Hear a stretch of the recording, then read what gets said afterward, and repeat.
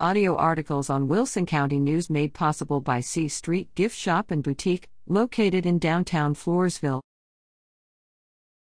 J.V. Peretz beat Schulenburg in 3.